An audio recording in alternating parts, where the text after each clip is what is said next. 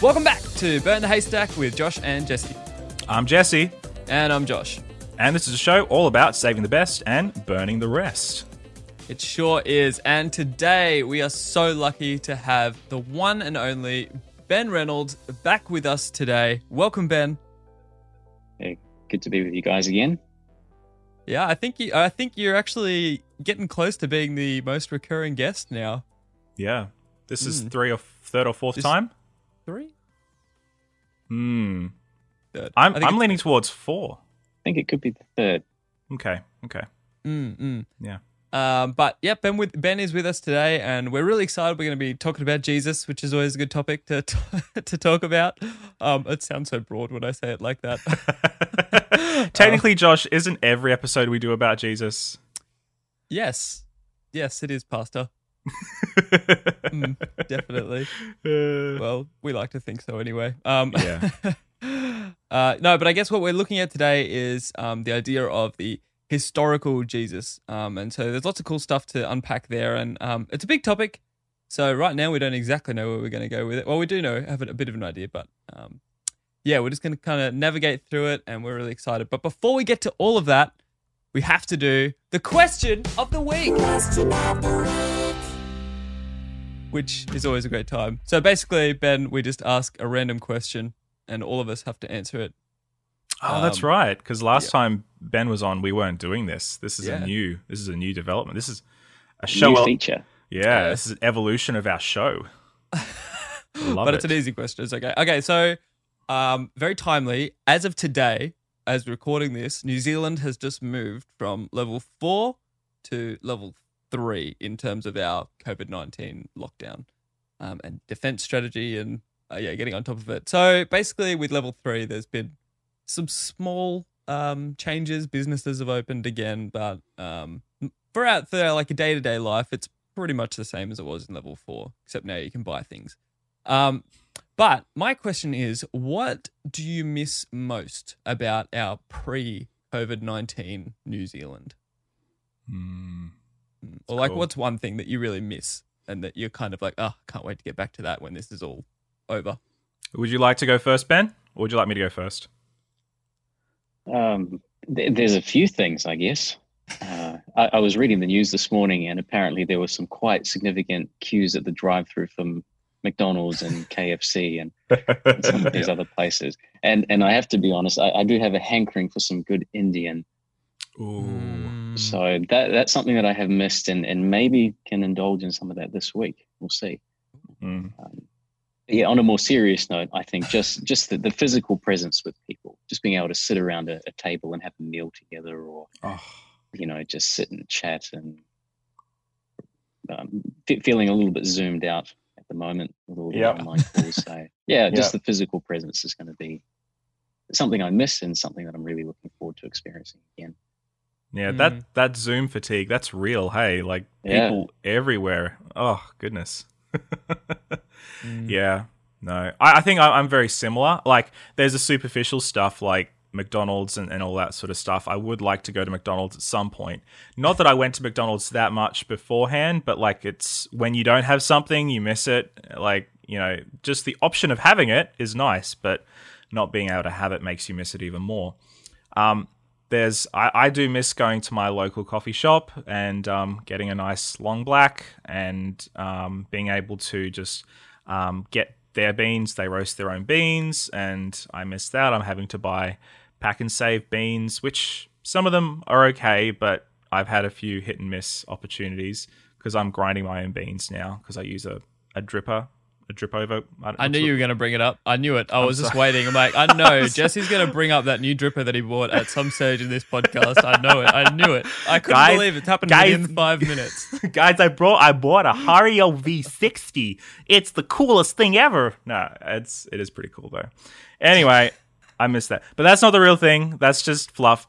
What I really miss behind me, if you're watching the YouTube video, you can see the board games. I miss actually being able to sit down and play a board game with my friends, being able to have 4, 5, 6 people around the table, chatting, laughing, eating unhealthy food, and playing a game. It's just, I've got all these games and I can't play them. It's really frustrating, and I really miss it.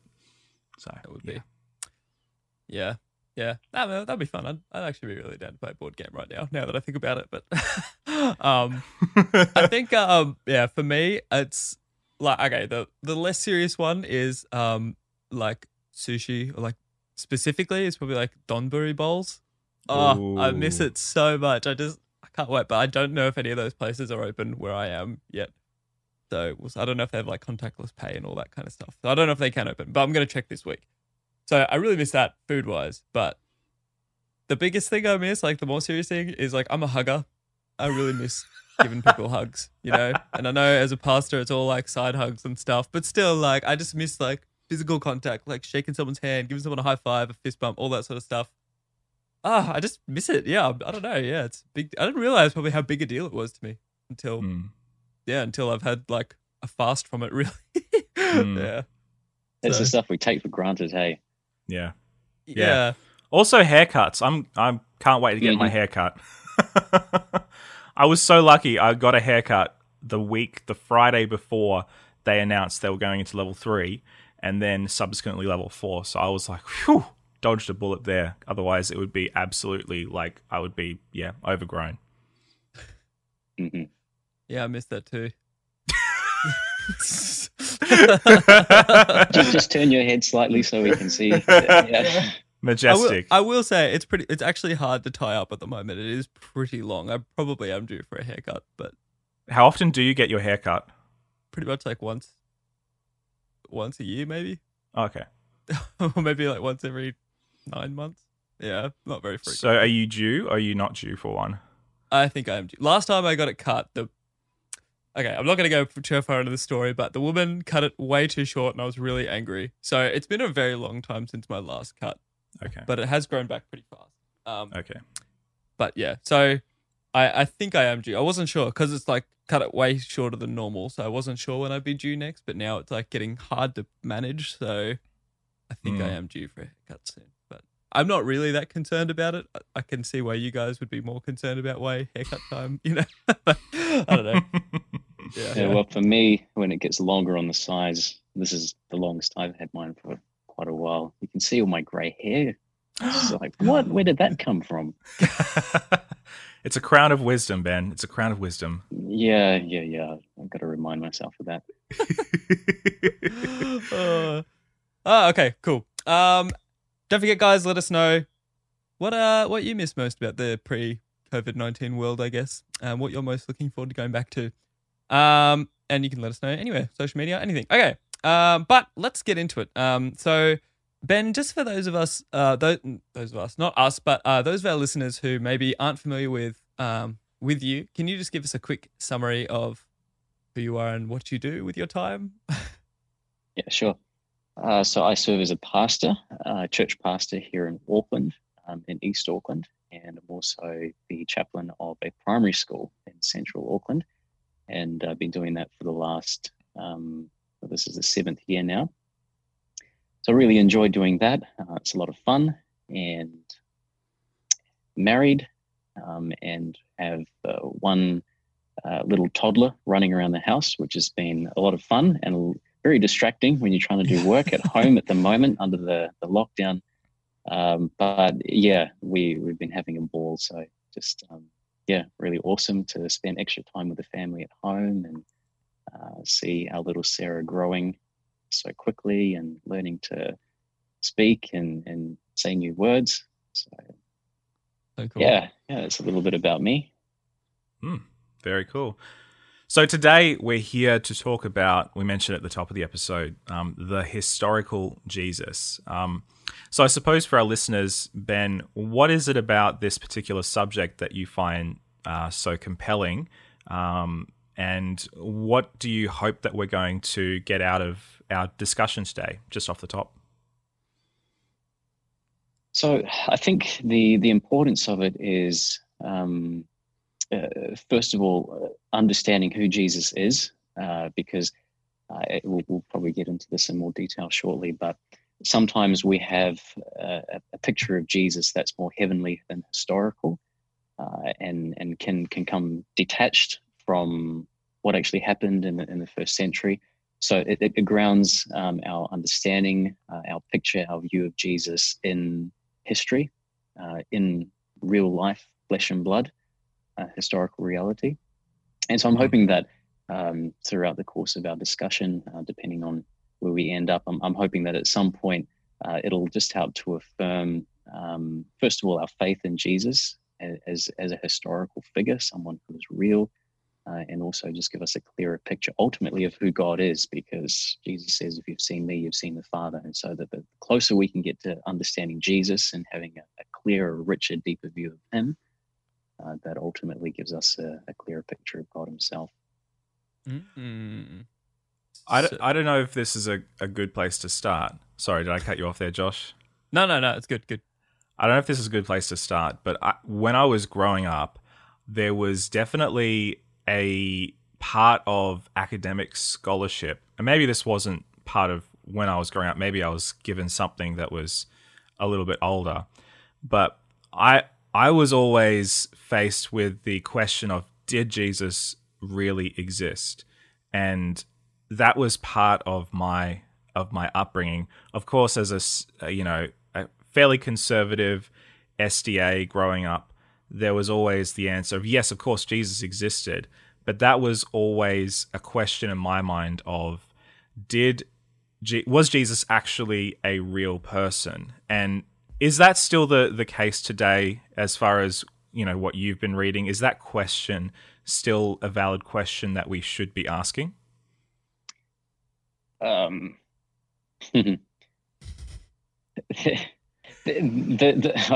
trying to think off the top of my head some examples of any serious scholarship that still denies the existence of Jesus, but I honestly can't think of any.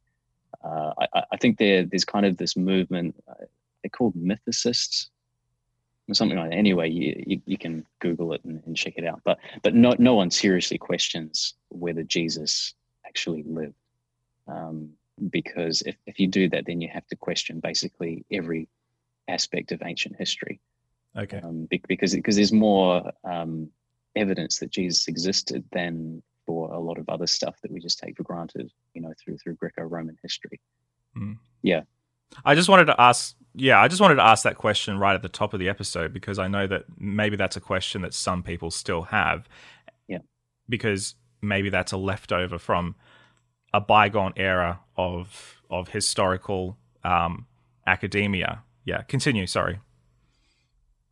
Yeah, no, it's a good question to ask, and maybe some people do still wonder that. But I think once you start digging into the evidence, I mean, there are some very simple things. If you just think about the impact of Jesus and Christianity on history, every time you write the date, you're acknowledging that it's been 2020 years since some significant event in history happened. Certainly that's the case for us in the Western world. And the impact on literature and music and so many other things. So you can't deny that just didn't come out of thin air, right? That had to be grounded in some historical reality of some sort. Now, people can debate over whether Jesus, was divine in any sense. You can debate about whether he did miracles and that kind of thing. But yeah, as I say, you can't. You have to do business with the source of the Christian movement and basically the foundation of a lot of what we experience in the West. Yeah. So where would you say is like the best place to start in, or one of the best places to start in unpacking the historical Jesus then?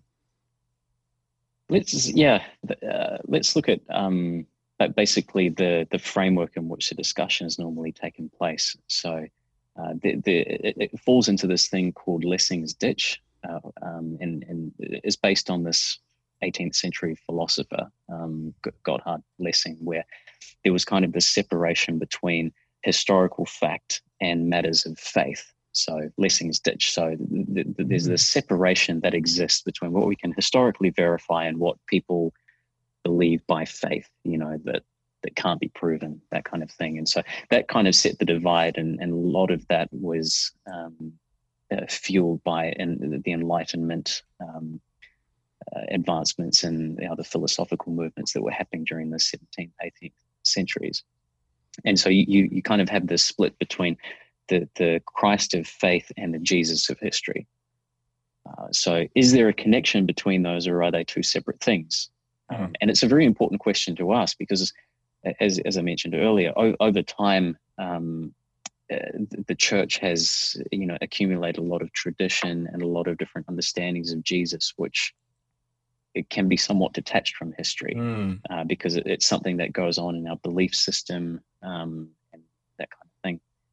So yeah, that's probably the best place to start in terms of the conversation, because it's like, well, what connection is there? Any connection? So most liberal scholarship says that there's a complete separation. So we have the Jesus of history. He didn't perform miracles. Half of what he's claimed to have said, he didn't say, and they have their criteria and skepticism for that.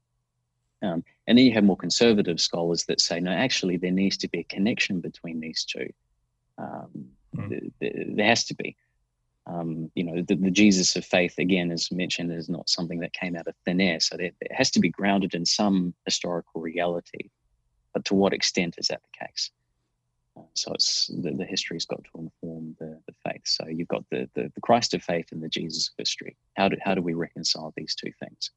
That's interesting, because I know growing up, the Jesus that I was introduced to in church was much more of a philosophical, spiritual figure, which maybe, I don't know, maybe Jesus was more of an amalgamation of his teachings and the theology and doctrine than an actual person.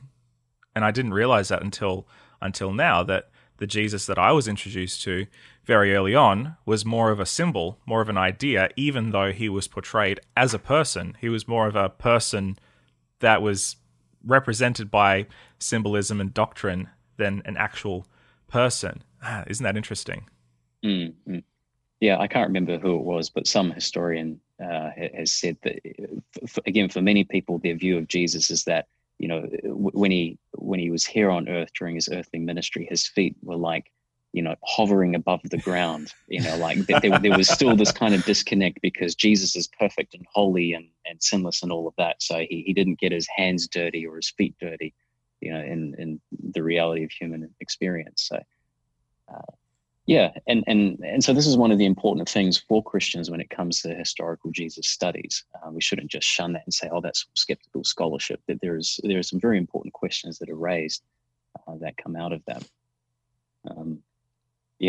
Because is Jesus someone that we can really relate to? Is he someone that really did experience what we experience? Or is he, like Jesse said, just some symbol or abstract or spiritual being that's somewhat disconnected what we experience?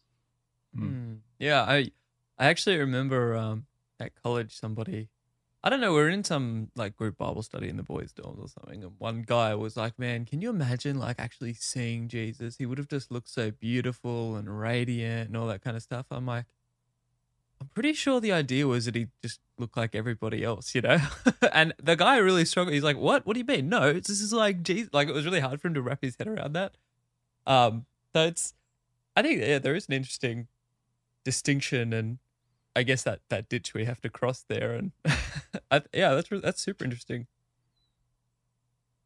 Because another thing is, when we grow up, those of us who have grown up in the church, we do have a particular image of Jesus, which is more informed by the paintings, or if we come from the Catholic tradition, the statues that we see of Jesus and the iconography and that kind of thing. Yeah, the blonde hair, blue-eyed Jesus. Precisely. And it's like, well, Jesus wasn't, an Aryan, some 20th century European person. He was very much Jewish, which has been part of what's known as the quest for the historical Jesus that went through several movements. Certainly in our tradition, the Adventist tradition, a lot of our views growing up have been informed by Uncle Arthur's bedtime stories. That's the picture of Jesus that we have. Is there truth to that? I think so, but is it grounded in historical reality? That's what we want to make sure it is. So, Ben, where would you suggest that we start when starting to unpack Jesus as a person in his setting, within the context of the first century Jewish world? Where would you suggest people start when talking about him as a person? I think we've got to start with the evidence that we have. So not our preconceived ideas about who he is, not the gentle Jesus, meek and mild, or the pictures or paintings or whatever. We've got to look at the evidence that we have. And fortunately, when it comes to Jesus, we've got so much evidence. It's some historians refer to it as an embarrassment of riches, because we just have so much to deal with. You know, when it comes to a lot of other historical figures, historical events, whether it's things like, you know, the Persian Wars or Alexander the Great, or a lot of that other stuff, sometimes we're depending on a single source that was written decades, sometimes centuries after the fact. And so when it comes to Jesus, and we can go into this later if you want to, we have a lot of very, very early evidence and record of what Jesus did and said. So we start with the Gospels. It's the best place to start. We have 4 accounts of Jesus. We also have Paul and his letters, and Paul was actually writing before the Gospels were written down. There was oral tradition before the Gospels were actually, the oral tradition was put into writing for us. So there's Paul. There's the other early Christian writers as well. You've got James, you've got Jude, you've got the book of Revelation, etc. So we have all of that evidence. And then if people want to be skeptical about the Bible, because a lot of people are, for some reason they want to hold the Bible to a different standard to every other historical source. So if they prefer something else, you've got Josephus, you know, who makes a couple of references to Jesus. You have Tacitus, who talks about the persecution of Christians under Nero. You've got Suetonius, you've got Pliny, you've got all these other sources. And so you got to start there with the evidence. So what do these actually tell us about who Jesus was, what he did, what he said, and so forth. So that's where you've got to start. So the ones outside of the Bible, like Josephus, are they all just ancient? I know Josephus was a Jewish historian. Are they all just historians? Like, is that so that would people just be reading a bit of, I guess, extra biblical history if they're to check those out? Yeah, and a lot of it you can just find online. There's dozens and dozens of websites. And of course, you've got the skeptical scholars who question the references to Christianity or to Jesus, but, you know, that's, I guess, kind of to be expected. But the fact of the matter is that, very, very early on, we have these sources in the New Testament itself, and then other contemporaneous sources that are mentioning this figure called Jesus. And interestingly, even these extra biblical sources, they don't doubt the fact, they don't deny the fact that Jesus was a miracle worker. He was a healer. Which is interesting. So, you know, they were less skeptical back then than we are today. They're like, yeah, okay, we admit the fact that, you know, that there are these traveling preachers and healers, and strange stuff does happen from time to time. So there's never any denial of that, which is quite interesting. Yeah, it's often quite difficult for us as modern people to imagine a world where it's generally accepted that miracles or magic or just at the very least supernatural events this is just part of our world, right? Like I find that very difficult, even having spoken to people from different parts of the world that have experienced what could only be described as supernatural experiences. It's very difficult for me to get my head around anything that isn't material, concrete, and easily explained by the laws of science. Even as a Christian, you know, I can imagine that for somebody who doesn't have as strong a faith, or perhaps doesn't have any faith, would find that even more difficult, especially when you're reading the miracles of Jesus. Mm-hmm. Yeah, and that's probably one of the major reasons why people doubt Jesus and why they're skeptical about Jesus. Certainly, again, because we're talking in a Western context, because we're really the odd ones out. If you look at any other culture, both ancient and modern, they accept the fact that there's a supernatural. They have no problem with that. This whole idea of atheism and the split universe between natural and supernatural is a modern thing. It's only been around the last 300 years in the West. But that's probably the one major objection that people have to accepting the historical reality of Jesus and what the Gospels claim is this idea of miracles. But again, it comes back to your worldview. So a lot of the skepticism traces its origin back to a philosopher, David Hume, who was writing in the 18th century. And his premise that many people have bought into is basically, we don't believe these things happen because we just know from modern experience that these things don't happen. So it's a very circular kind of argument, but you're basically assessing the rest of the world on the basis of your own experience. So I've never experienced miracles, so therefore miracles can't really happen. And that, for whatever reason, that's just really caught on, and a lot of people just take that for granted. But again, we're kind of odd in the West, because if you go to other countries and talk to other people, they experience miracles all the time, like you mentioned before, Jesse. That the supernatural is something that's very much a part of their experience. And so I guess the lesson for us is not to make our experience universal, because it's silly as like, maybe one of our brothers from the Pacifics saying, I don't believe in snow because I've never seen snow. You could multiply that out. I don't believe that Paris exists because I've never been to Paris, or whatever. It's quite a ludicrous claim to be able to make that, to judge everyone else's experience on the basis of your own. Like those. I was going to say, it's like that group of people who I think they coincide with flat earthers a bit, but they don't believe Australia is a real place. They think Australians are all paid actors, and it's all just a big hoax. So yeah, I don't know. Just because to them it seems like such a strange land, and they're like, "Have you ever actually met an Australian?" No, but you haven't. So it can't be a real place. I'm like, that's the worst logic I've ever heard in my life. I do find it interesting that, as you said, we don't think about miracles in the sense of, well, I've never seen water being turned into wine, or I've never seen somebody's bones miraculously heal after they've been fractured in an accident. And yet it's funny, because there are things that happen in our day-to-day lives that maybe, if we were to think about them logically, do seem quite mundane, like winning the lottery, or getting that promotion at work, or having the stars align perfectly on a date, or something like that. And we would say, oh, that's a miracle, or, something quite mundane. So it's like, in some ways, we're double dipping. We deny physical miracles, or like the quote unquote outlandish miracles that we see in the Gospels. And yet I think we still experience and acknowledge miracles in our own Western sort of way, even today. But it's just not God behind it. Yeah, it's the universe, or it's chance. Yeah, it's the stars, or it's some other thing. But you're right.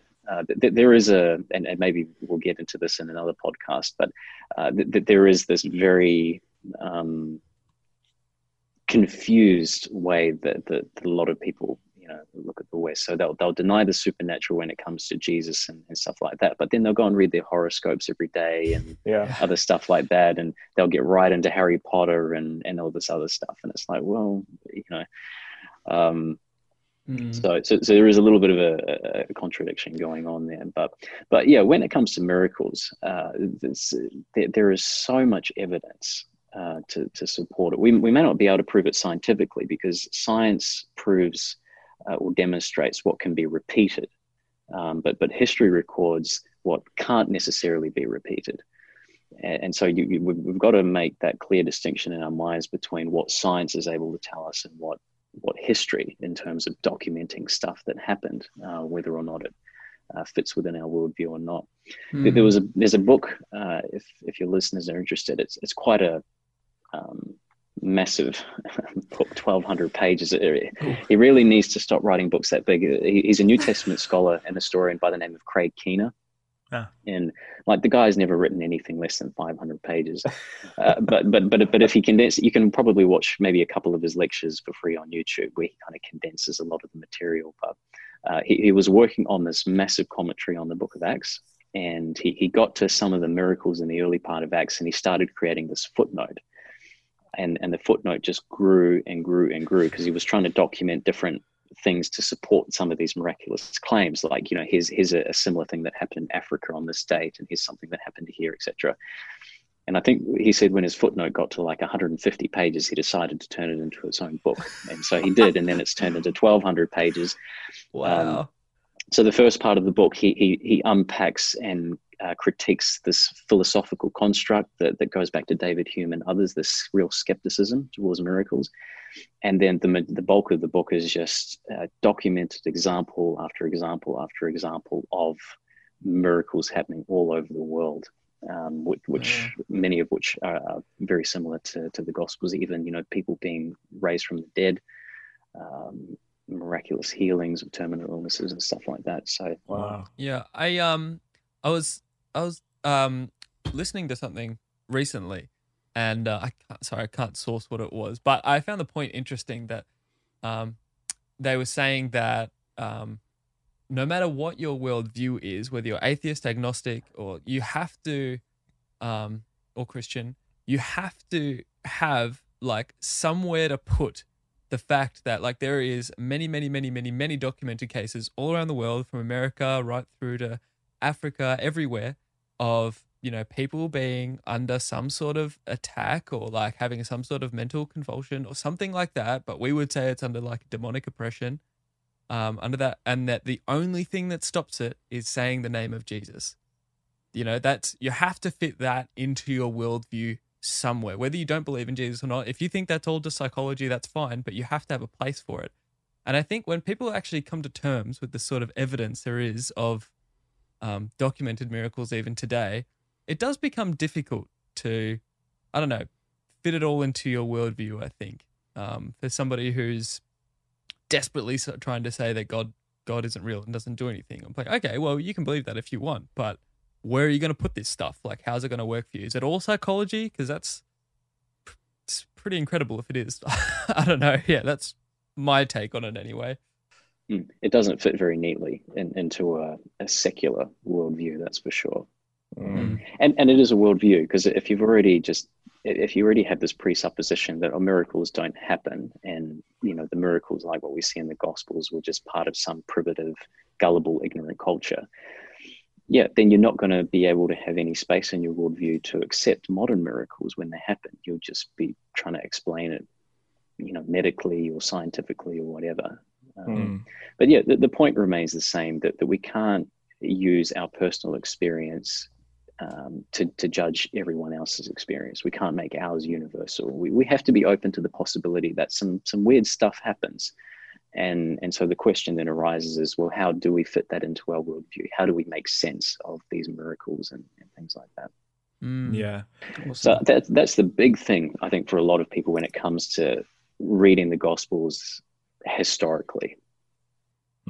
Even as a Christian, I must admit that I found it quite difficult sometimes just wrapping my head around the way these things happen. And I think in some ways what I've done, and perhaps what a lot of people done, is we've compartmentalized that our experience. So like, we live in this modern advanced era, but Jesus lived in this ancient magic voodoo ooga booga era where miracles were real and everything happened, but then suddenly, they don't really happen anymore. Because as you say, it's all contextualized within my experience. I could look at Jesus's miracles and go, well, I haven't seen, somebody miraculously feeding 5,000 people from a couple of loaves of bread and 2 fish, But then I have to think of the times in my life where I actually have put God to the test, or something has happened outside of my control. Like, I remember once when I was entering Avondale, I had to, I had to sit a test, and I had to get over a certain percentage to be able to get into Avondale, and I had a specific number in my head, and I told God, I want to get this specific number on my test to... I was kind of putting out a fleece, which I know is not a good idea, generally speaking, but I was young and I was dumb, and I thought, you know what, I want to test God. And so I did. I put out a fleece and I said, hey, God, if you give me this specific number on my test out of 100, so it's 1 to 100, and I think it was like a 72. I can't even remember what the number was. It wasn't that impressive. And God actually, I believe, gave me that number when I got my test back. I remember somebody called me. I was in the middle of driving to Canberra, and I had to pull over, and they told me what score I'd gotten, and I was just blown away. And I was like, well, I guess I'm going to Avondale then. And I know a lot of people could listen to that and go, oh yeah, well, it sounds a bit contrived. It sounds a little bit like coincidental. Like, sure, that's just a really big coincidence. But at the same time, it's like, well, I don't know. There's no way to verify that, but that's my personal experience. So who am I to judge somebody else's experience from a different culture, from a different time, and the way that God worked in their lives? I don't know. That's an important point, because if we have in our worldview an openness to miracles taking place, then we'll see them every day. Like you mentioned, the mundane things of life that we just take for granted, well, some of those I think are miracles, because it doesn't necessarily have to be this way. So once that's part of your worldview, all of a sudden you begin to see things differently. And you can say, well, if you believe in God, you can say, well, God, thank you so much for this miracle today. Even if it's something as simple as just waking up with good health in the morning. It's a miracle. You think of all of the odds that are against us, especially with coronavirus at the moment. It's like, well, that's not such a silly thing to take for granted anymore. So miracles can happen all the time, even in the smallest of ways. We just always want to, look out for the big ones. Yeah. Something that defy the laws of gravity or whatever. But you're not going to believe that anyway if you're not open to the smaller ones. That's true. That's interesting. True. We're going to take a quick break, and then we'll be back right after this. I know one of the criticisms that I've heard of the accounts of Jesus's life, and especially some of the more extraordinary supernatural elements, is the whole mythologization, mythology. I don't even know. That's probably the wrong. Is there like a proper word for that? I don't know.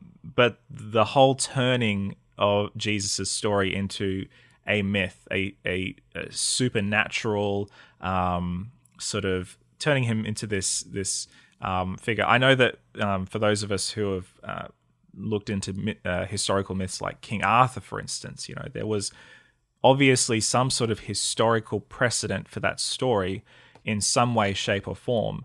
But the story grew through campfire. Somebody told the story around a campfire, and somebody else took that story and embellished a little bit or changed a few elements. And one of the things that I've heard is that people have done the same with Jesus's story. So when we read those first-hand eyewitness accounts and those second-hand, maybe third-hand accounts through the epistles and through the Gospels, is there an element of turning it into a myth through embellishment or changing of details? Is that a thing? Yeah. Or you could say, it turned into a legend. Legends about Jesus. There was a real person called Jesus, but there was a whole lot of legend that grew up after him. In the telling and retelling. It's an important question to consider, and there's a lot of things to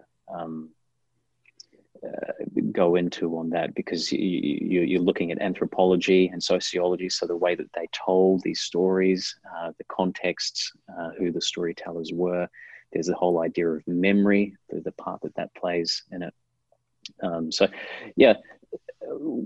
When it comes to memory and the retelling of the stories, that there has been some debate about the extent of what we might call the modern accuracy that we apply, because we have modern critical standards that then we apply to ancient texts, and I don't think that's always a fair way to do that. We've got to understand the text and read them as they were in the first century or whenever they were written.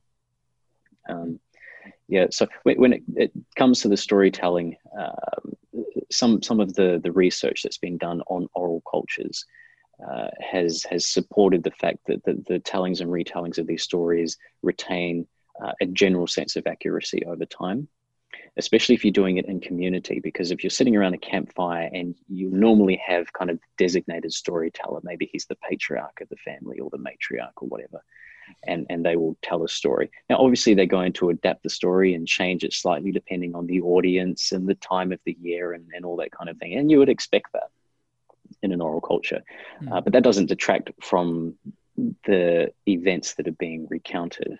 And so if someone is telling the story and they get it wrong, or they mess up a certain part of the story, you've got a whole community that acts as kind of the safeguard, and someone's going to put their hand up and say, no, that's not true, this is actually the way that it happened. So there was a collective sense of accountability among some of these oral cultures. So while it didn't retain the degree of accuracy that we expect today in our written cultures, it still retained a general sense overall of the events that they were telling. Right, because the communities were smaller, so it's a little bit hard for a lie to get around because Yeah, and so coming to the point of lies and legends and all of that, there are several things to consider when it comes to the Gospels. The first is that the culture in the first century Jewish culture was completely averse to any kind of legends, because that was what the pagans did, right? They had the Torah, they had the prophets and the Psalms, and that was their body of authoritative work. So it was those silly pagans that told all those stories about, what the gods were doing on Mount Olympus and all the rest of it. So the first century context in which Jesus lived and which Christianity began was completely averse to anything like this. Because normally when legends spring up, they are supporting or they're reinforcing the traditional values of the culture. And so they're supporting the long-held beliefs. But then you have Jesus, who claims to be God himself, which completely flies in the face of everything that a monotheistic religion believed in. There's only one God, and he doesn't become a human being. Whereas here, Jesus is claiming exactly that. And so you have what's called in historical studies the criteria of dissimilarity. So this is so different that it couldn't have just been made up out of thin air. Somebody had to have been making these claims because they're so countercultural to everything that was going on. You just can't make this stuff up. You've got the element of time as well. So it takes time for legends to develop. So you've got legends about Alexander the Great, you've got legends about Buddha, etc. But they took decades, even centuries, to develop. Whereas here you've got these gospel accounts, and we can get into the dating in a moment if you want, that were written within just a few short decades of when these events took place. And you've still got the contemporaries alive. They're saying, this happened under Pilate. Well, everyone knew who Pilate was. That this happened under King Herod. This happened under Caiaphas, the high priest. You've also got Jesus' family members, his mother, his brothers who are still alive, and they're believing this. Right? If you've got siblings, you're not just going to side with your sibling naturally, your brother or sister, because there's always competition there. And so you've got these contemporaries living at the time, and there are a lot of different Bible verses that kind of allude to the fact. One of my favorites, I've just pulled it up now, is Mark 15:21. This is towards the end of Mark's gospel. It says, a certain man from Cyrene, Simon, the father of Alexander and Rufus, was passing by on his way in from the country, and they forced him to carry the cross. So they're saying that here's this guy, Simon of Cyrene, who carried the cross, and he's the father of Alexander and Rufus. Of course. Which is Alexander a really exciting verse, because it's saying that the community to whom Mark was writing, they obviously knew who these fellas were, these two brothers, right? It was their dad was the one who carried the cross. So if they were going to try and make up a legend about Jesus, well, it would be completely, contradicted by all of these other contemporaries, all the way up in government down to people who lived in the different communities and in first century Palestine. One thing that I'm trying to work through in my head right now is, so there's an assumed knowledge about many of the things, especially in the New Testament, especially in the Gospels and the Epistles. There's assumed knowledge of, we know who these people are, we know the cultural circumstances, the political, the authoritative position of some of these important figures, or what's going on in the region right now. So how do we, as 21st readers who don't have that cultural knowledge, how do we read these passages to try and derive meaning out of them, whilst having no idea who Alexander and Rufus are? Like, who are these guys? Like, what's the point of this detail? We're so blessed to live in the time that we do, because we have so much historical material at our fingertips. We have, people that have dedicated their entire lives to studying this stuff, and so you can Google it. You can buy a good commentary. You can buy a good study Bible, which is a great place to start when it comes to explaining some of the traditions and cultural values and things that were going on in the culture at that time that help us to make sense of some of this stuff. So we've got a wealth of material at our fingertips that we can go to that help us to make sense of more of this stuff and draw our attention to stuff that we kind of just glossed over if we're reading it and don't have an appreciation of the historical background. And that's the thing, when you understand a little bit of history, which anyone can, you don't have to be a theologian. As I say, you've got the resources. It just makes the text come alive. It comes up in 3 dimensions. It's like, these were real people struggling with real issues, the issues that we also struggle with today in many respects.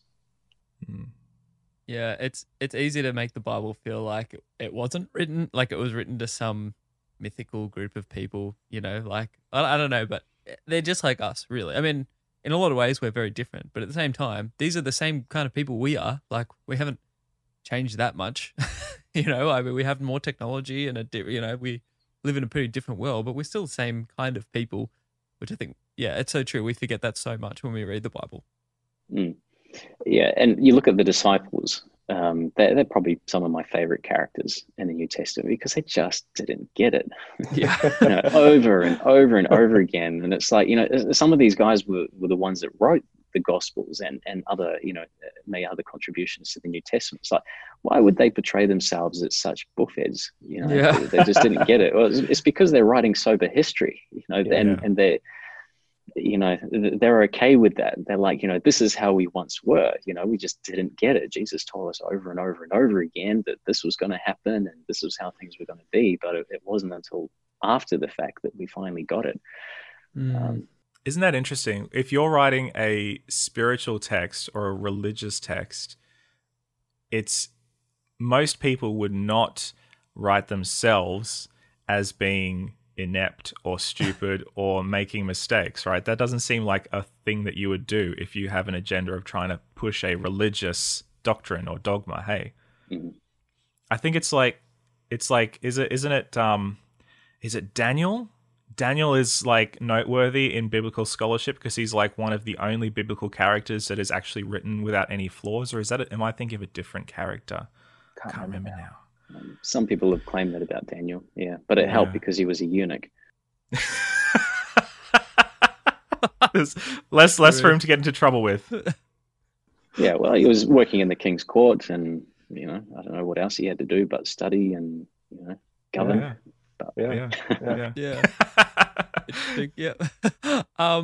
So share with us a little bit around the dating of the Gospels, because I mean, normally I would just tell people to Google it, but there are a lot of different, theories on when different parts of the Bible was written. And I think in the internet age, it is a little bit hard to distinguish what the majority of scholars are actually saying about the dating of a whole lot of scripture. But I guess specifically we'll just dive into the Gospels for the moment.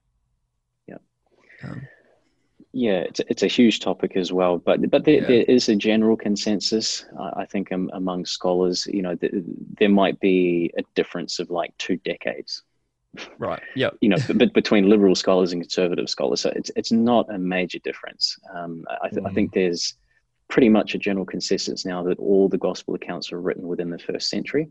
Cool. So you have Mark, which is considered to be the earliest gospel. Maybe that was written around in the 50s or 60s. And then you have the Gospel of John, which was written, most think, in the 90s. Okay. So it's not a difference of was John written 323 AD? Like that's not part of the conversation. There were some German theologians in the 18th and 19th century that espouse the view that because his gospel account is just so different from Matthew, Mark, and Luke, which we refer to as the synoptics because they're so similar, they thought, well, John's gospel must have been written in the 2nd century or sometime later. But there was a piece, and this is kind of getting into another topic, but it's one I'm passionate about, textual criticism and paleography. But there was a papyrus fragment, called P52, which was discovered in the John Rylands Library in Manchester. And this fragment is part of John 18. It's about the size of a credit card, and that's been dated by many, even liberal scholars agree with this, that this fragment is the earliest copy of any New Testament book that we have, and it's dated, some say maybe around 125, and as late as 150 AD. Wow. And so therefore, all of that German scholarship in the 19th century was saying, John's gospel was written so much later, basically, had to go on the rubbish dump, because this one piece of fragment it was evidence of the fact that John's gospel had to have been written, by the end of the 1st century in order for this to have been a copy that made it all the way to Egypt. And so for people thinking, well, you said as late as 150, didn't you say that, John may have been written in the 90s? Like, there's no hope of ever having an original document. Like we just assume that there must be an original copy somewhere floating around, but that's something that we just should rule out completely. Yeah, there's no chance, and it begs the question: well, what was the original? Because there were copies of copies made. Paul, we know, probably had 2 copies of every letter, and then there were other letters that were copied again and again that were circulated among the other churches. But the point of the matter here is, with this John fragment P52, is that there had already been a copy, maybe a copy of a copy of a copy, that had made it to Egypt, where we think this was discovered later on in a place called Oxyrhynchus. So the Gospels were well and truly written within the 1st century. One thing that I found surprising when I took my New Testament studies classes at Avondale was the Gospels are actually not the most early written accounts of the early Christian movement.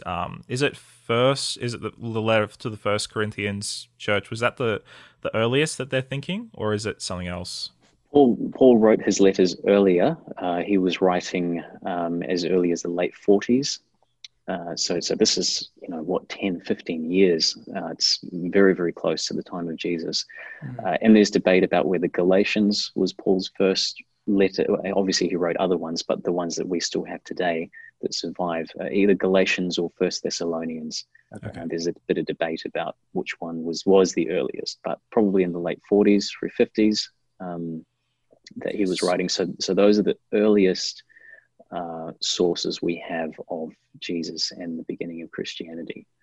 What do those sources tell us about Jesus and the early Christian movement? Like, not everything, but what can we know from some of those sources about Jesus and about, the way that the early Christian movement formed? So much. Paul is already talking about Jesus being seated at the right hand of God in majesty. So there's already these very clear divine claims for Jesus just within a few short years since he ascended. So we know that Jesus was divine. Paul waxes eloquent in most of his letters about the importance of Jesus' death and resurrection, and so how we can be justified through his death. So Paul's the first theologian. He's trying to make sense, because he's been brought up a Jew. He was part of the school of the Pharisees, so he knew the Old Testament thoroughly. And now he's trying to reconcile, well, how does Jesus fit within this belief system? Because Christianity, as far as he was concerned, was not a new religion. It was just the fulfillment of the promise that God made to Abraham. And so you often see him doing that in his letters, always going back to Genesis 15, the covenant that God made with Abraham, trying to work out, well, how does this look for us today? How did Jesus fulfill that? Yeah, so it teaches us a lot that Jesus' death was for the forgiveness of sins. He talks about how Jesus' death overcame the powers of darkness, the principalities and powers, and now we're involved in that spiritual warfare. That's big, particularly in Colossians and Ephesians. And then, of course, a lot of ethics. How then should we live? And so Paul spends a lot of time talking about that, the way that we're to live as people of truth, people of integrity, and most of all, people who are characterized by the three virtues of faith, hope, and love. So all this time, so you have the apostles and the evangelists, they're going throughout Asia Minor and parts of the Mediterranean Rim and all that sort of thing. And they're telling people about Jesus and salvation, and they're telling people about the Jesus way and all that sort of thing. And we don't have until the later decades the actual recording of Jesus's life. How would people have known in the first century about Jesus's life, his miracles, his teachings? How would those have been communicated for them to not have felt like they needed to write them down like right away? Really good question. Paul's what we know from Paul's letters is right at the end he will normally send his greetings to particular home churches that are meeting in a region, whether it's in the city of Rome, whether it's in the region of Galatia, etc. And so what we can piece together there historically is Paul would write these letters, he would dispatch them, and then someone would get up and they would read those letters to the people, because there was probably only a 10% literacy rate in the ancient world. And so very few people who actually had the ability to read. So that's how it would happen there. I think that with the stories of Jesus, and this is where some critical scholars come in and they say, look, as soon as the message of Jesus went out across the Mediterranean, people will have changed the story, and how could they control that, etc. And maybe part of that was what led to the need for the Gospels to be written down in a more permanent way like that. And we even know with copies of the Gospels, because of all the ancient manuscripts that we've discovered, the bulk of them are the Gospels, the four Gospels. They outnumber the rest by quite a bit. So we know that these Gospels were circulated far and wide in quite a short period of time as well, which would have helped to keep in check some of the things that later became heresies into the 2nd, 3rd, and 4th centuries, things like Gnosticism and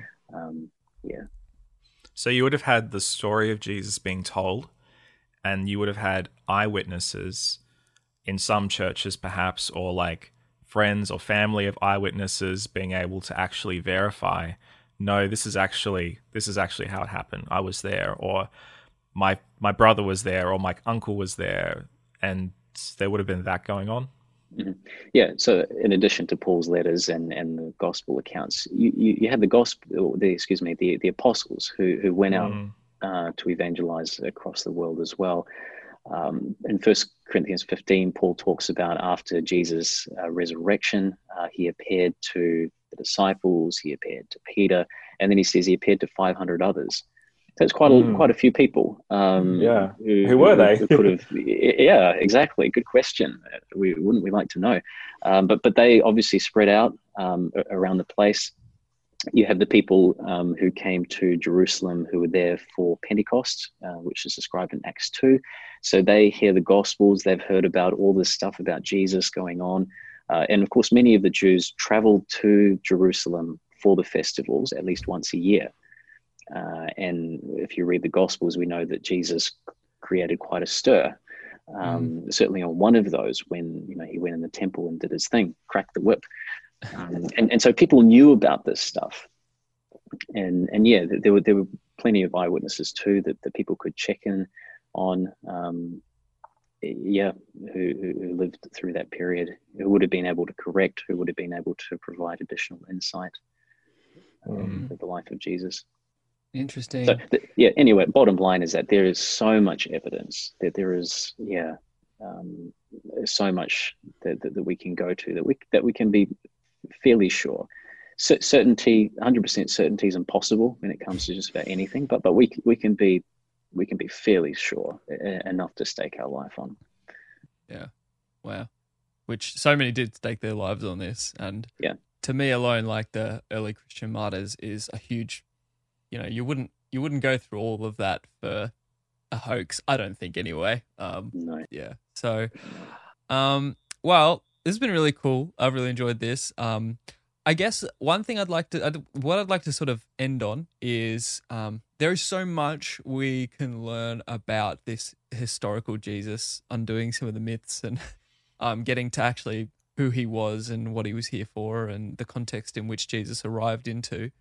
And it's too much to even, I mean, we were just talking in the break that we could actually have a whole podcast just devoted to this, and who knows, maybe in the future it could be fun. But for now, what are some good tools or resources, or maybe just books that you would recommend, Ben, on uncovering the historical Jesus, and just learning more about the context in which he arrived in and all that kind of thing? Yeah. So there's a heap of material. There's The Jesus Quest by Ben Witherington. There's quite a lot of stuff in there. So he documents the different conclusions that people have come to, different historians, as they've tried to piece all the evidence together. There's another book by Helen Bond called Jesus, A Very Brief History, just a short book, probably a good primer, good introduction to Jesus studies. There's as we've mentioned before, there's stuff online that you don't trust everything, of course. Yes. But check out Wikipedia. Wikipedia used to have a bad reputation, but because so many people can critique it and edit it, it actually ends up, all the idiosyncrasies get ironed out, and so it can be quite a good source, especially for an introduction. Just to get a big overview. Just like the Wikipedia page on Jesus. Is that the one just type in historical Jesus? That will give you a good intro if you're looking at the different conclusions that people have come to in the studies. But most importantly of all, just read the Gospels, read the New Testament, go to the primary sources, check those out. Just read them with an open mind. If you're a believer, invite the Holy Spirit to speak to you, because the same Holy Spirit who we believe inspired the writing of the Gospels is the same Holy Spirit that can give us wisdom and insight as we read them. Always to remember that the Jesus that we worship and that we serve was a historical figure. He was real flesh and blood, but he's not just someone who's confined to the past. He's someone who we believe died and rose again and is alive today, who we can have a living relationship with. Very cool. Yeah. Very cool. Awesome. Love that. Yeah, great note to finish on there. So good. Jesse, did you want to have anything you wanted to add there? No, I think that is a beautiful place to finish it. Thank you so much, Ben. This has been an awesome conversation. Yeah, been a pleasure, guys. Fun to hang out with you again. Yeah, always a pleasure to have Ben on. Awesome. Hey, well, we would love to hear your thoughts, guys, on the stuff we talked about today. I don't know, maybe this gave you some new insights into this idea of the historical Jesus, and we'd love to hear about it. So make sure you get in contact with us. The best place to find all things Burn the Haystack is, of course, burnthehaystack.org. You find links to all our social media and even a contact form so you can get in contact with us directly. And if this is the first time you listening to Burn the Haystack, welcome. Please subscribe if you haven't already. And if you'd like to help us to get more reach and get out there and get more listeners, the best way you can do that is by leaving us a rating or a review on the podcatching app of your choice.